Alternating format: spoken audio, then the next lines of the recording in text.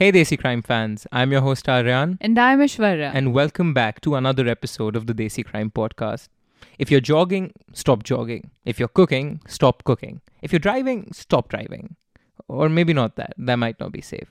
Either way, stop in your tracks and hit the follow button if you're listening on Spotify, Apple, or wherever. Just hit it, please. Oh, and also stick around this episode to find out a book giveaway we are doing in partnership with HarperCollins. A leaked video showing 4 girls singing and 2 boys dancing is making the rounds in Kohistan, a mountainous district in the northern Khyber Pakhtunkhwa region of Pakistan.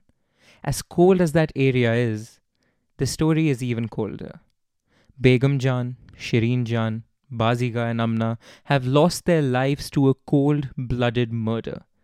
That is all their fate held after 30 days of torture in a small room. From hot coals to boiling water, their own family subjected the poor girls to this treatment. But even though they are dead, their fate now rests in the hands of an iron-jawed man, Afzal Kohistani. This is the story of Afzal, who put his life on the line for justice. Welcome back to the Kohistan video murders.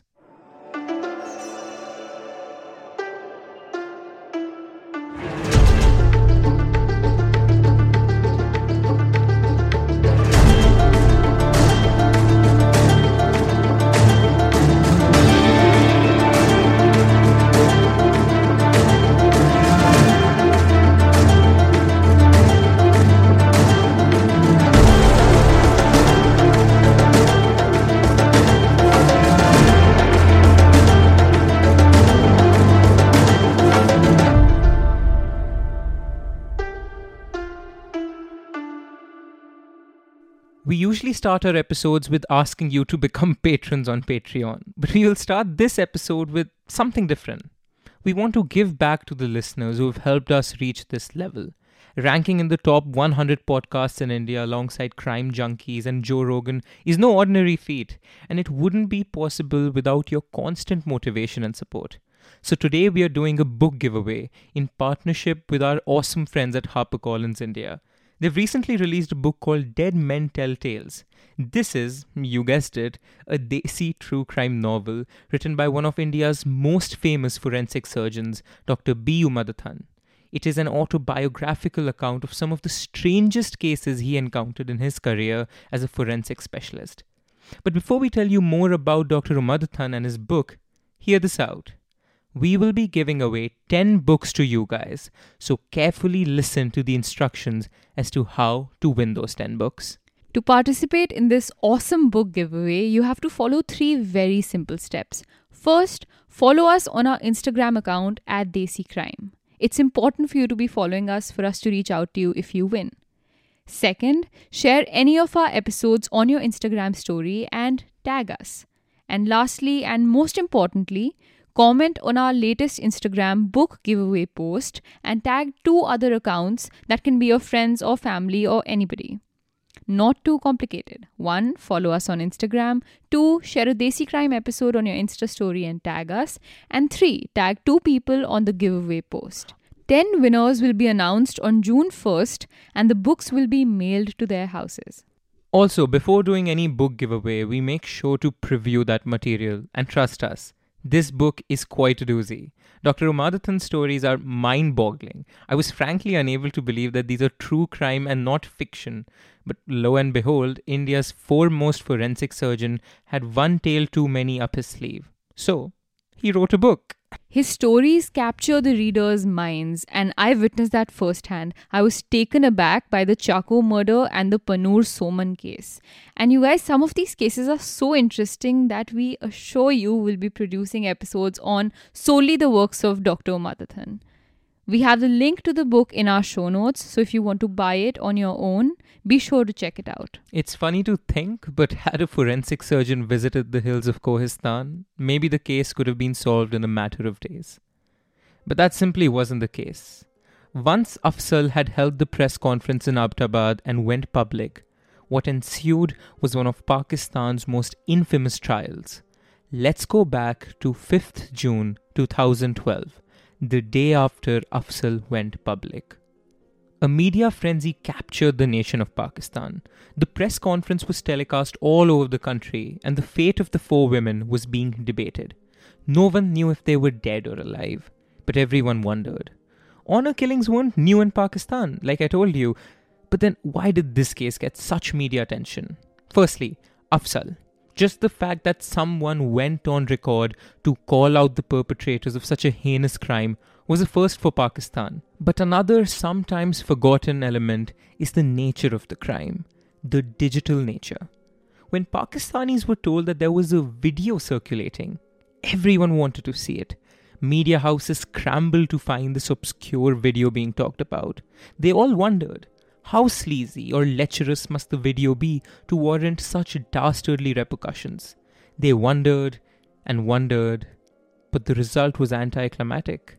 After all, it wasn't a scandalous video. It was simply put a video of girls singing and boys dancing.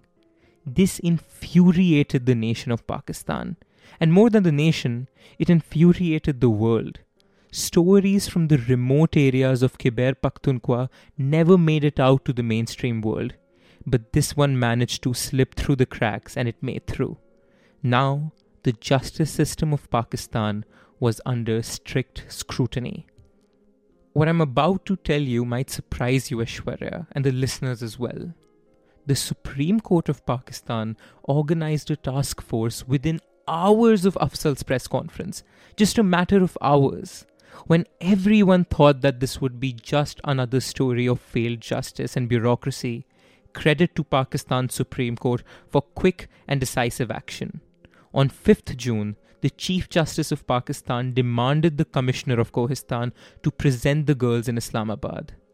The police commissioner of that region told the court that the girls are alive and married, but cannot be brought to the capital. But they're alive. It's like saying, oh, I don't smoke cigarettes, obviously, but you cannot smell my hands or check my gums to make sure. The family of the girls essentially told the Supreme Court of Pakistan to F off. They were in direct violation of the court orders.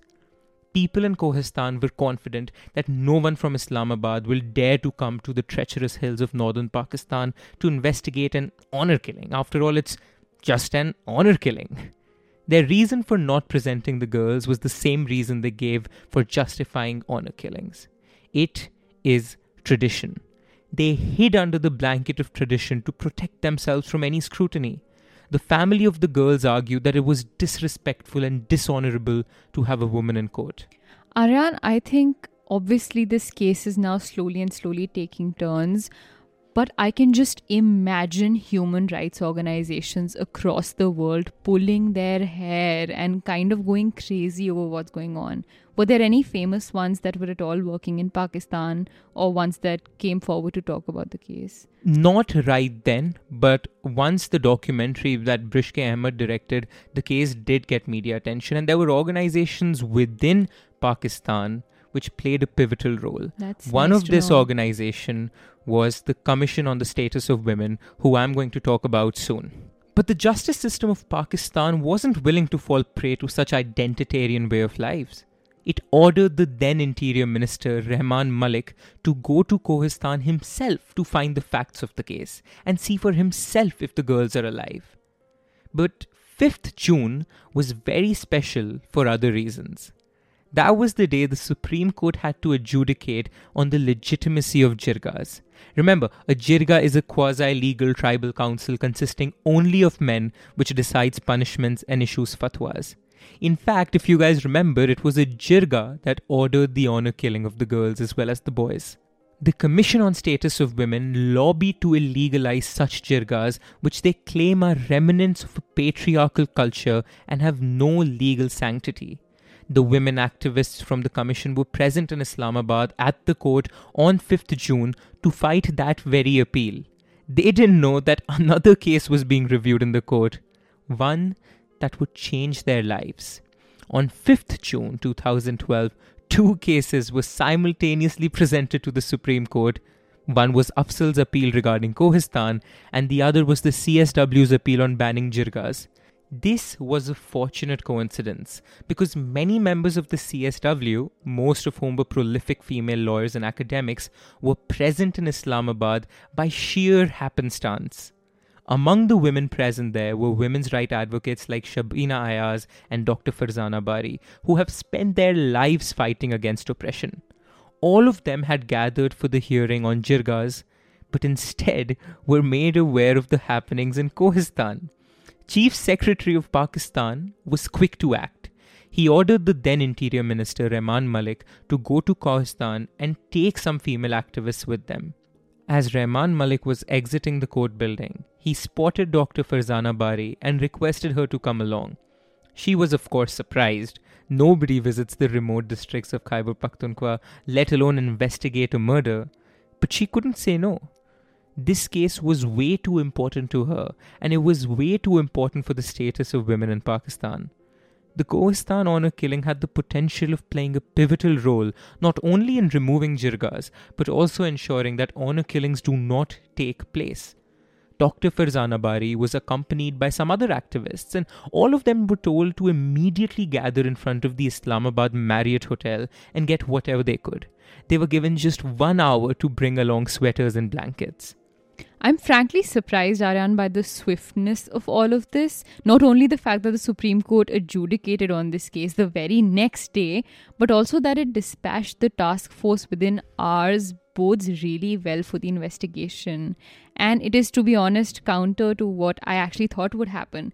And the coincidence of the CSW meeting happening at the same time just makes it seem like this case is going as well as a case this sad can go. It seems like the best that can happen is happening.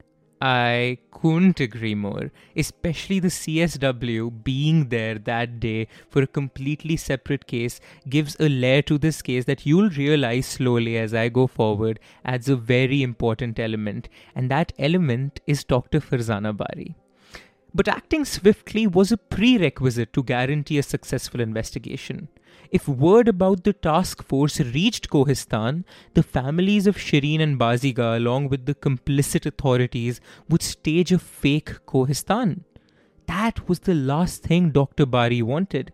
She knew that if they were going to find the truth, they had to leave immediately. Everyone assembled in front of Marriott Hotel within an hour, some with a shawl, others with a jacket. A helicopter awaited them. From Islamabad to Kohistan is an insanely treacherous journey. Khyber Pakhtunkhwa, where Kohistan is located, is no ordinary place. It is a far-flung remote area, so remote that even Pakistani authorities don't bother administrating it. In fact, when the pilot of that helicopter was landing there with the task force in the helicopter, he was praying out loud. Imagine how scary would that be. Imagine you're in a plane and right before landing the captain starts chanting prayers, worrying for his own safety. But the poor helicopter pilot had no option. The inaccessibility of Kohistan has led to several helicopters crashing in past decades due to fog and the narrowness of the valley. Thankfully, this helicopter landed safely. But what they discovered on ground zero was harrowing. Every person Dr. Bari and Fuzia Saeed met said either their sister or wife or mother or someone they knew has been killed for honor. It was as one investigator says, quote, honor killings were as common cold, unquote. But they knew they had to remain unfazed. Their mission was clear. Find out what happened to Begum Jan, Shireen Jan, Baziga and Amna. So first they requested the local authorities to provide the task force with photographs of the women. I mean, obviously neither Rehman Malik nor Dr. Bari had seen any of these girls before, so they needed photographs to verify their identity. The authorities said no. Their reluctance was astonishing. Local authorities had the gall to simply refuse to provide resources to a task force ordained by the highest court of authority in Pakistan. Dr. Bari and her team had to come up with a solution. They reached out to Aurat Foundation Islamabad to create photographs out of the infamous video by capturing stills from it. Understand, back in 2012, technology wasn't as simple as just taking a screenshot.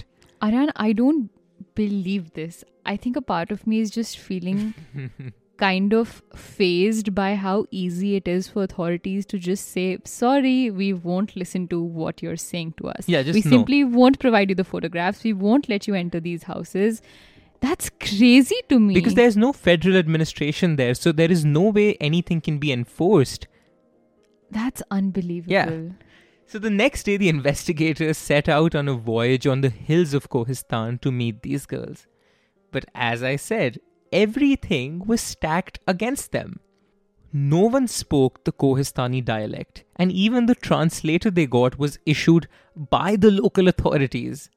Dr. Bari couldn't verify if he was translating accurately. Accompanying the investigators was Maulana Javed, who allegedly was the one to issue the fatwa. Dr. Bari recounts that they walked for an hour uphill to abandoned houses. When they reached those houses, where, mind you, no one is living, Maulana Javed pointed at a distant hill and said that the families have shifted higher for the summer months. He told them it would be impossible to go there on foot and that everyone should return. The task force was determined, however, and they continued. After walking some more, finally a girl was called from one of the houses. This girl was draped in red clothes, and her name was Amna. What? The fourth girl from the video. The girl who everyone said was Amna gave the investigators an entirely different story about the viral Kohistan video. She claimed that this video was never shot at an uncle's wedding. She claimed that this video was shot inside Afzal's house. She claimed that it was in fact Afzal's mother who invited the four girls inside their house for a chat, and the boys just happened to be there. And lastly, she revealed that she and the other girls in the video didn't know that they were being filmed.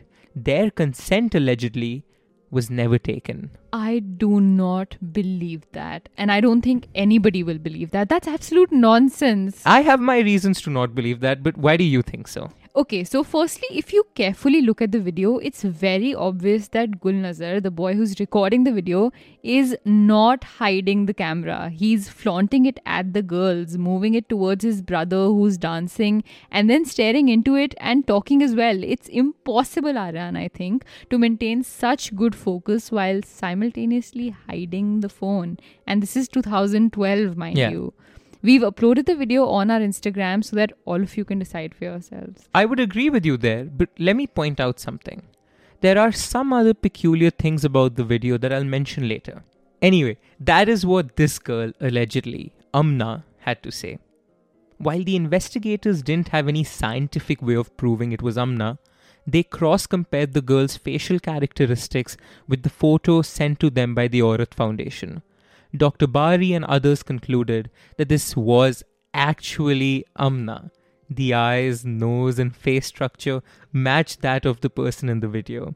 In fact, she was wearing the same clothes that day as the one she can be seen wearing in the video. You have to be kidding me. There was a stark similarity in the facial characteristics. I think, Aryan, if I killed someone and I had to prove to the CSW that this person existed, I would try my hardest to find someone who looked exactly like them. I get that, but there's a real stark similarity. The age is right there, and that is all they have, right? They only have so much evidence to prove. That's so sad. Anyway, the task force proceeded to inquire the whereabouts of Baziga and the other three girls. The translator pointed towards 3 different distant hills as the location of each of the other missing girls. So get this, they forced the investigators to walk all day to hill number 1, which they first say is unclimbable. Then they claim that Baziga, Shireen and Begum all live on separate hills, not even separate houses, separate hills. Aryan, I'm sorry, but I think someone needs to get rid of this translator. Mind you, these are girls of the same family. But the task force simply couldn't do anything. They couldn't even ask Amna the truth directly, and at this point it was getting late, and they were forced to return to Islamabad. They didn't choose to go back. They were forced to. Local authorities refused to let them stay in Kohistan for a day longer. This was a hush-hush 2-day investigation which had come to an end. Upon reaching Islamabad, the task force reported to the Supreme Court that Amna was alive and they couldn't verify the status of the 3 other girls. गुफ्तगू में मुतासरा लड़कों के भाई अफजल ने बताया कि एक माह कबल मानसेरा में मकामी आलिम मौलाना जावेद ने जिरगा करा के लड़कियों और लड़कों को कत्ल कराने का हुक्म जारी किया. But in all this, let's not forget that Amna, who Afzal claimed was dead, was found alive. In fact, some other details were revealed in the preliminary investigation that might just add a twist. Maulana Javed, the man who Afzal claims is responsible for the girls' deaths, alleges that Afzal and his brothers twisted the story because they are looking to leave Pakistan and were waiting for an opportunity to file asylum in US. 30/5/2012 के रात 2 बजे इन लोगों ने ज़ब्ह कर दिया है और ये बात मुझे मैं हल्फन कहता हूँ 1000 दफ़ा कुरान मुझे उठानी पड़े मैं कुरान उठाऊंगा इन लोगों ने ज़ब्ह कर दिया है मुझे और मेरे भाइयों को जान की खास किस्म की खतरा है हमें. Another set of really interesting information is revealed by Gul Nazar and Bin Nasir. When the 2 brothers were questioned about the video, they said that the videos were completely doctored. They claimed, the brothers in the video, they claimed that the videos were edited renditions of 2 separate videos. What? Yes, the brothers claimed that the video of them dancing was filmed at a wedding, but they never danced in front of the girls. They allege that someone edited a video of the girls clapping and merged it with their video. And they had some compelling evidence to make this case. But is there any motive for them to do that? There is, kinda.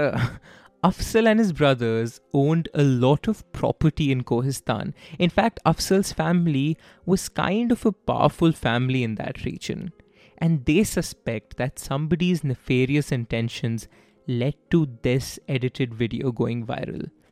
The motive in this case could be perhaps to displace the well-established Kohistani family that Afzal belonged to and take away their property and their power. But secondly, Bin Nasir, the boy dancing in the video, apparently is a very shy personality as corroborated by much of his family. It doesn't make sense for him to be dancing in a room in front of girls. This part had me really confused. Could the video actually be edited? To find out the answer to this, I asked Brishke Ahmed, award-winning director of Kohistan Unveiled, a documentary which explains in great detail the Kohistan case by interviewing Afzal and many other people involved in the case from Pakistan itself. It is a great documentary which you must check out. Anyway, if you want full access to our interview with Brishke, become a patron on Patreon. But for now, enjoy this snippet from our conversation. Talking a bit about elements of the case itself, and I had a question for you. The brothers who were in the video had to say that the video itself, at least the one that was leaked a year after, was edited. It was a video of the women separately clapping combined with the men dancing separately. So in what they said at least was that these were 2 separate videos. Do you believe that? Do you have thoughts about that? Or either or what are your thoughts on the sort of the angle of the video was edited? Yeah, I mean, that's an important question, but it's also something that in the film we had to thread really carefully around while we were filming, because Afzal was alive at that time. His brothers were still alive, right? So we had an opportunity to take that video to the forensics, the military forensics in England. And that was initially what we were going to do, is to prove, you know what I mean, whether or not, are they in the same room or are they not, right? But the likelihood is that 50% it could come out and say they were not in the room, and that's fine. And then fine, Afzal will be safe and the boys would be safe, right? And the girls' parents who's killed them would be present. What if it came that they were in the same room?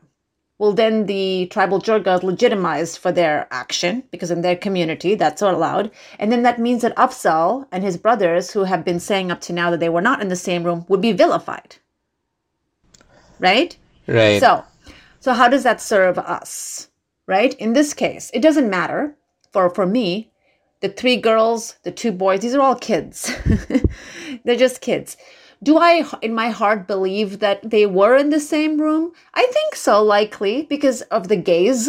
Like the way the way it's cut, and the girl's looking and they're smiling, and the reaction to the audio. I mean, it would have taken a skilled editor to put it together in that Kohistan village, right? It was a mobile video that was extracted. So. Highly pixelated. All of that. So it didn't serve our purpose to go and unfold that. Right? I think the not knowing still provides some protection. So all of a sudden, this case has taken a really interesting turn. Afzal, this brave macho figure, is he lying?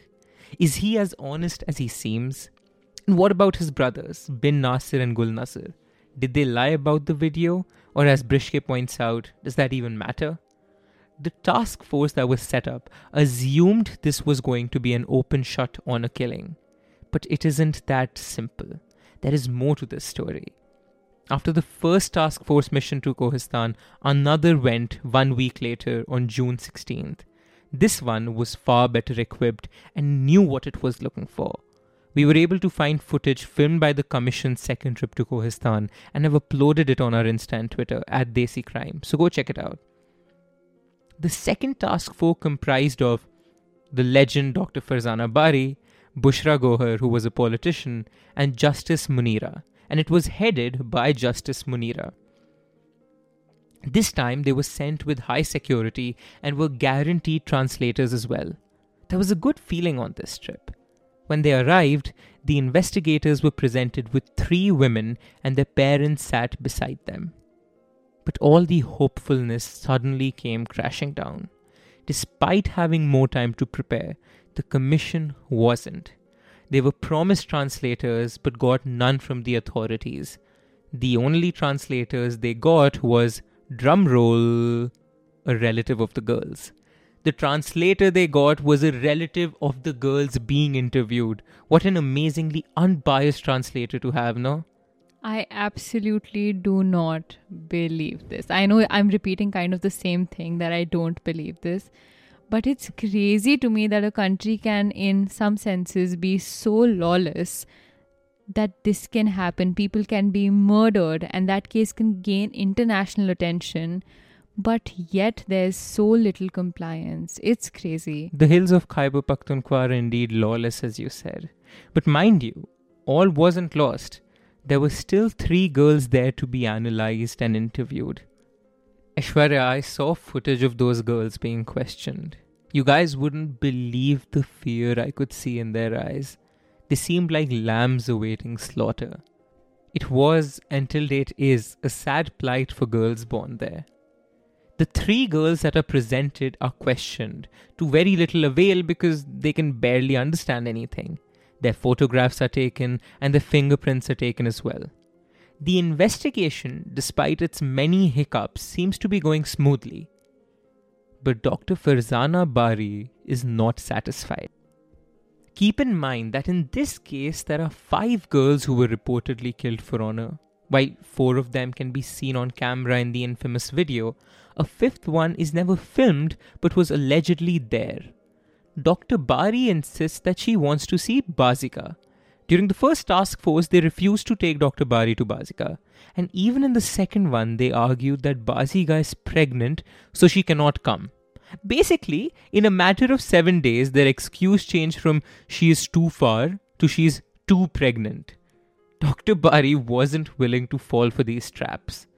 But her demands went unheard, because the person leading this task force wasn't her, but Justice Munira. And Judge Munira was convinced with the evidence she had and was eager to return back to the city comforts of Islamabad. Dr. Bari remained reluctant and refused to fly back. In fact, she told the authorities that she will be staying another night to make the journey to Bazika's house. The authorities told her point blank, if you decide to stay, you, quote, stay at your own risk, unquote. Basically, if Dr. Bari got injured or was killed, it wasn't their responsibility. And Dr. Bari was well aware that she cannot spend time in Kohistan without police backup. To her dismay, she was forced to return back with the other 2 female investigators. I know that this case is really crazy, But the fact that Dr. Bari didn't feel comfortable staying without police backup just shows us, Aryan, how much more was going on in this region, how scary it truly was. I'm sure there were hundreds and hundreds of other stories like these which she knew about, because of which she decided not to stay back. Simply knowing this story in and of itself doesn't, prevent someone of her status from staying back and fighting for justice. Just like I pointed out, remember during the first commission, when the women landed and were asking around people in Kohistan about the honor killing, each person had their own rendition of a story. They said, I know my sister-in-law or some ex-relative who's been a victim of honor killing. It seemed as common cold. It was not a safe place. On June 20th, 2012, the Supreme Court of Pakistan, under the guidance of Justice Munira, the lead investigator, marked this case close. I know you guys are feeling disappointed, but don't. The Chief Justice did not ignore Dr. Bari and took her concerns into account. The Chief Justice deliberately included in his verdict an option to reopen this case if new evidence ever came up. Did it? Boy, did new evidence ever come up. साबिक chief justice ने इस शर्त पर case बंद करवा दिया था कि अगर बाद में कोई सबूत सामने आया तो केस को दोबारा खोल दिया जाएगा। 4 जनवरी 2013 को वीडियो स्कैंडल केस के मुद्दई मोहम्मद अफजल के 3 भाइयों को लड़कियों के कबीले वालों ने कत्ल कर दिया था।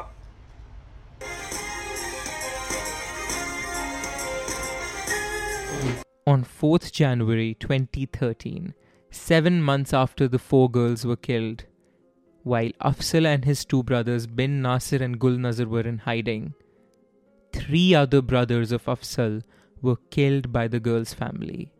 Their house was raided and bombarded with bullet shells.